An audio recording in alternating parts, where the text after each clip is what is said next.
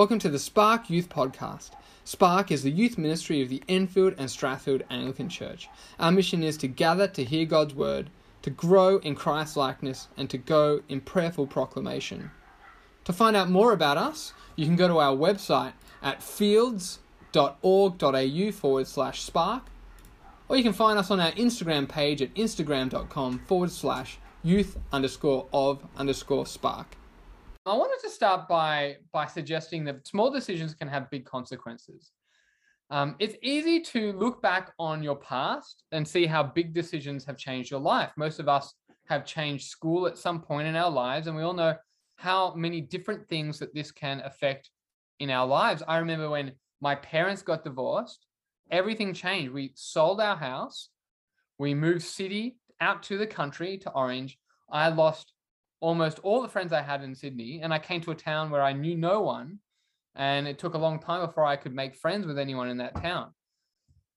So we know big decisions can have big consequences, but what's harder to do is to look back and realize how all the small everyday decisions have impacted you. Studies show that the average person makes roughly 35,000 decisions every single day. Psychologist Eva Krakow said, assuming that most people spend about 7 hours per day sleeping, that makes roughly 2,000 decisions per hour, or one decision every 2 seconds. Now, most people give a lot of thought to making big decisions, but how many of us give much thought to the 2,000 decisions we make every hour? Now, you may think of these lesser choices, that many of these lesser choices don't have much impact on you. For example, does binge watching one more episode of that Korean drama or that anime movie or one more hour of YouTube at night have all that much impact on you? And that's assuming, when we think that way, we're assuming that that decision is an isolated one. But when we think about it, it isn't. It also assumes your everyday decisions don't matter much, which, if we think about it more, they actually do. Think about it this way, just thinking about that idea. Going to the gym once won't matter, but if we follow through that decision twice a week for several months, it'll make a huge difference. And thinking about, staying up late at night. Now, I'm a big sucker for watching a TV show on my phone when I get to bed or something like that. Researchers in the scientific journal called Nature tracked the sleeping habits of a group of over 500 students and discovered that heading to bed just 30 minutes later than usual resulted in a higher resting heart rate the next day.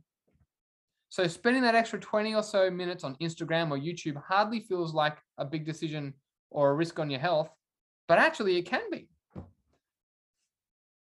Now, thinking about decisions, suppose we have the top of the roof of a house. Now, right behind me, I've got this massive building here. I don't know if you can see that with the roof, right? Now, say we've got a ball and that ball starts running along the roof of that house. Eventually, at some point along there, it's going to either go down to the left, say into the courtyard, or the right onto the street, right? Eventually, completely altering the destination or the final location of that tennis ball. And this is what decisions can do. They can actually completely determine the outcome of major things in your life, even your whole life. There's a great quote by a guy that says, our lives are the sum total of the choices we have made. So what kind of life are your everyday decisions making? Every action, movement, decision that we make in our life, no matter how small, will consequently affect the way other things unfold. For every little decision, there are consequences that happen. I remember at school, I was, after our maths exam, which I don't think went very well, me and my friend Johnny Mark got into his parents' BMW and we went for a drive out in Mount Canobolas, around the mountain there. And I remember, as we were going around the corners, the car started sliding out. And I kept saying, Johnny, you can't speed up around the corners. He said, I've been watching this, these racing cars, and they accelerate around the corners. And I said, that's the stupidest thing I've ever heard. Slow down. He didn't slow down. And, another two more of those corners. Then there was a cliff face, and it's almost as if we didn't turn at all. Car went straight into the cliff face, went up on its side, twirled around. On the other side, right, was the drop off the mountain. We spun towards the edge, almost hit the edge, flipped back onto the road, Johnny Marr's glasses were like this. And I look at Johnny and say, we got to get out, man. This car could explode, because I've seen a lot of movies. So I pull him out. Car doesn't explode, but like the wheels are bent under, right? The side is crunched up. Like, it is a miracle that we have survived, right? That one small decision could have led to Johnny and I dying that day. Our habits and our decisions can actually impact our destiny. Or as one writer put it, there is a choice you have to make in everything you do. So keep in mind that in the end, the choice you make makes you. And that choice can impact your destiny. Another writer put it, sow a thought, reap an action. Sow an action, reap a habit. Sow a habit, reap a character. Sow a character, reap a destiny.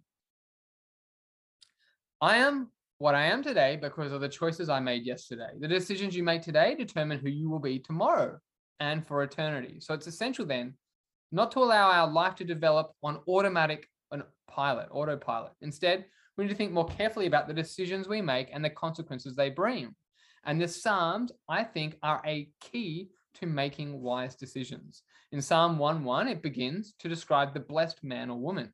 To be blessed means to be in a right relationship with God, to experience and enjoy life as God, our Creator, intended it to be. In this life and in the life to come, the Psalms could be understood as a key to the blessed life.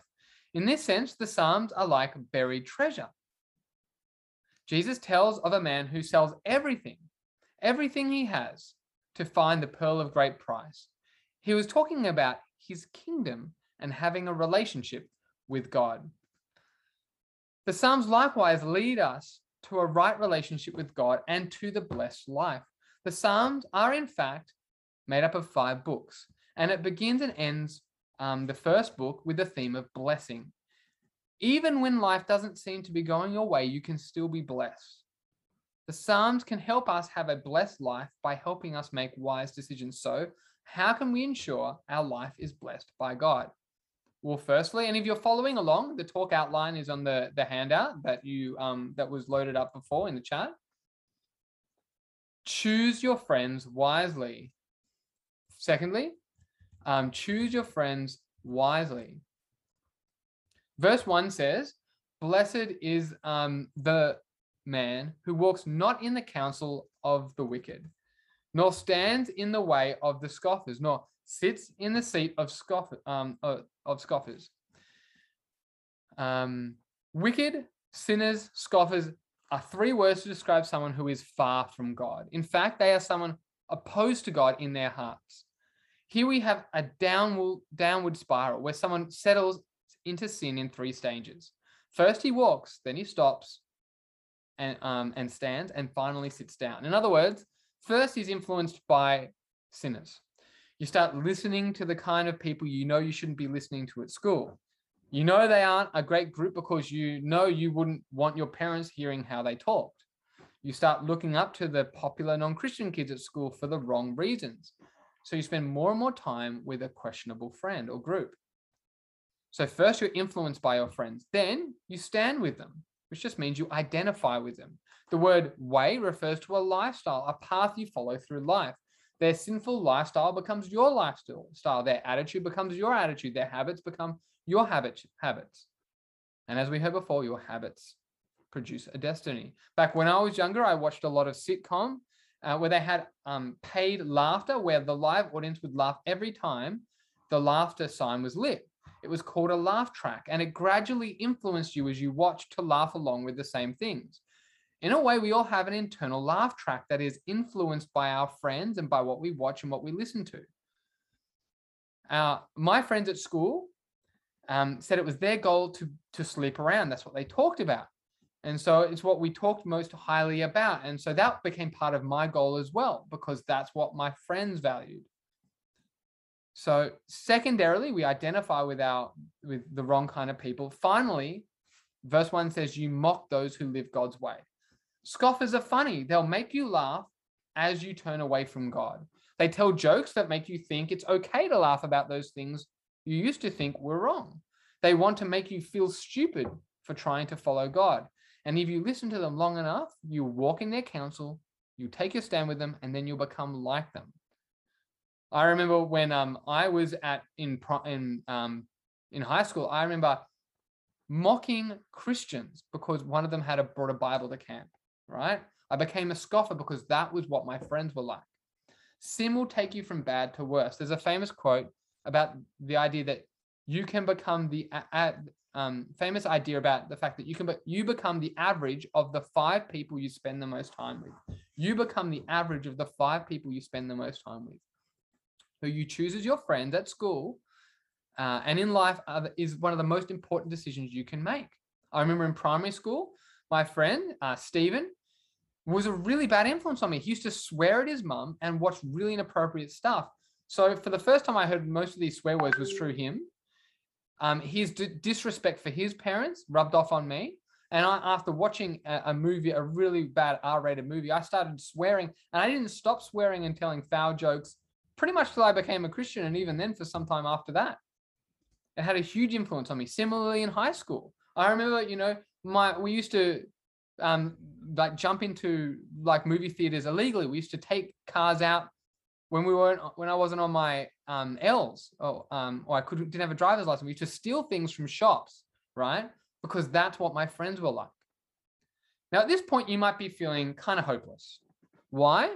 Because we've all been influenced by the wrong kind of people. And if we're honest, you and I will admit that we do listen to the counsel of the wicked all too often. We have stood with sinners. We have laughed and made fun of someone who is obeying God. To say it another way, you and I are sinners.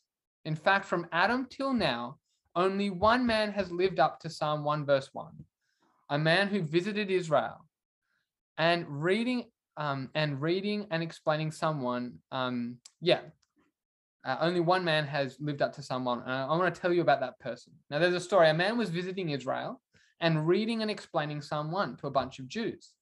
And then he asked the question, who is the blessed man of whom the psalmist speaks, who has never sinned?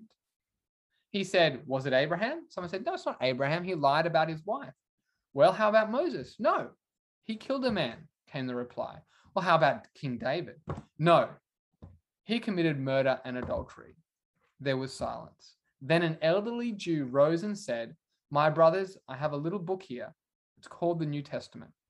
I have been reading it, and if I could believe this book, if I could be sure that it's true, I would say that the man of the first psalm was Jesus of Nazareth. Jesus is the only truly blessed man who never sinned. He's the only truly blessed man who prospered by delighting in God's law. And the good news of the gospel is that the blessing of Psalm 1 becomes ours through Jesus' obedience. We receive Jesus' blessing before God when we trust in Jesus. Paul says in 2 Corinthians 5:21, for our sake, he, God, made him Jesus to be sin who knew no sin, so that in him we might become the righteousness of God. God gives us Jesus' righteousness. His obedience is counted as ours. Therefore, all the blessings of Psalm 1 are ours as well. It goes on to talk about, being planted like a stream next to river, like a life-giving source. All their way prospers. They don't wither. All of these promises become ours and ultimately life eternal through Jesus. Because if we trust in Jesus, Jesus' obedience becomes ours. Not only so, but if the Spirit of Christ is living in us, Christ himself will help us to turn away from sin, delight in his word, and meditate on his word. To live out Psalm 1, we need to become like Christ through the power of the Holy Spirit. The Spirit gives us the strength to choose the right kind of friends. The Spirit gives us the strength to meditate on God's word and to delight on it. It gives us the strength to be able to prosper and to bear fruit of joy and peace and patience and kindness, even when in our life things are difficult, the situation is disappointing. We might be sick, we might be suffering, our friends might betray us. But we can still be blessed through that Jesus and through his Spirit, enabling us to obey God and to delight in his God's word. So that we can be assured that we are able to live a truly blessed life, having had faith in Jesus. Well, where does that bring us? It means we need to, like the Psalm says, we need to delight in God's word and we need to meditate on God's word. Because it is God's word that gives life, right? It's God's word that reminds us of God's love for us on the cross. Why do we sin? Because we have the wrong view about God. We think that God isn't good, that he doesn't want good for us, that we should do what we think is best, that God is cold, distant, and an angry person, a fist in the sky that we could never please. But in God's word, we're reminded that God is good, that he wants good for us. The Bible says God gives us everything for our enjoyment, and that he sent Jesus to die for us, even though we were his enemies. As we saw before, through Jesus, God actually sees us as if we were his own son. For us who trust Jesus, our sin doesn't cause God to distance himself from us. It causes him to come closer to us. Like a child with a disease or a wound, he longs to see us mended and to take care of us. And another reason we sin is because we love sin more than we love God. So here God wants us to delight in his law. In other words, we need both head and heart. We need to meditate on God's word, and we need to delight on God's word as we reflect on it. And we need to put it into practice. So we want to meditate on and delight in God's word. What do? Well, here are some practical steps. 1, read it every morning. Then you can take a verse or theme from that passage and keep bringing it to mind throughout the rest of the day. 2, finish your day with giving thanks. This is another way of returning the glory for all that God has done in your life back to him. 3, add scripture to your prayers. Pray what stood out to you from your Bible reading. I've been saving these passages on my phone so I can pray them each week. 4, write verses on post-it notes or on your phone lock screen. You can stick them around your room or have them on your phone so you think of them whenever you look. I used to put verses all around my first car with a big evangelistic verse in front of the passenger seat to help my non-Christian friends memorize scripture too. I know the Bible app has a verse a day where you can save a verse as your lock screen. That's what I used to do. 5thly, sing Christian music. 50 of the Psalms are songs written to the director of music. They were meant to be sung so we can memorize God's word. In Ephesians, Paul says, sing psalms, hymns, and spiritual songs giving thanks to God. I have found that the last song I listen to in the morning, I randomly start singing at other times throughout the day. People probably think I'm crazy. So start the day with a good Christian song. It engages the heart in a way that reading sometimes can't, which helps us to delight on God's word throughout the day. And finally, memorize scripture. I've been doing this with my daughter, Lydia. We sometimes memorize chapters of scripture, the scriptures, or a psalm together. It's not hard. Just read a verse or a chapter each day for a period of time and try and remember it later in the day. You can even get Bible memorization apps that help. As we do this, it will help us to choose who we serve wisely. And just briefly, if we were to look at Psalm 2, it sets out 2 kings. There's the kings of this world who take their stand against God and his anointed, and there's God's anointed, who God will set above all those other kingdoms, and to whom everyone will need to give allegiance. Depending on how you respond to this king will determine your destiny, will determine your eternity. And so if I was to ask you today or last week to humbly think about the last month, how you've thought the decisions you've made, whose kingdom would they have served? If I watched your last month, would I conclude that your words, your decisions were there to serve your kingdom, the kingdom of self, the kingdom of entitlement?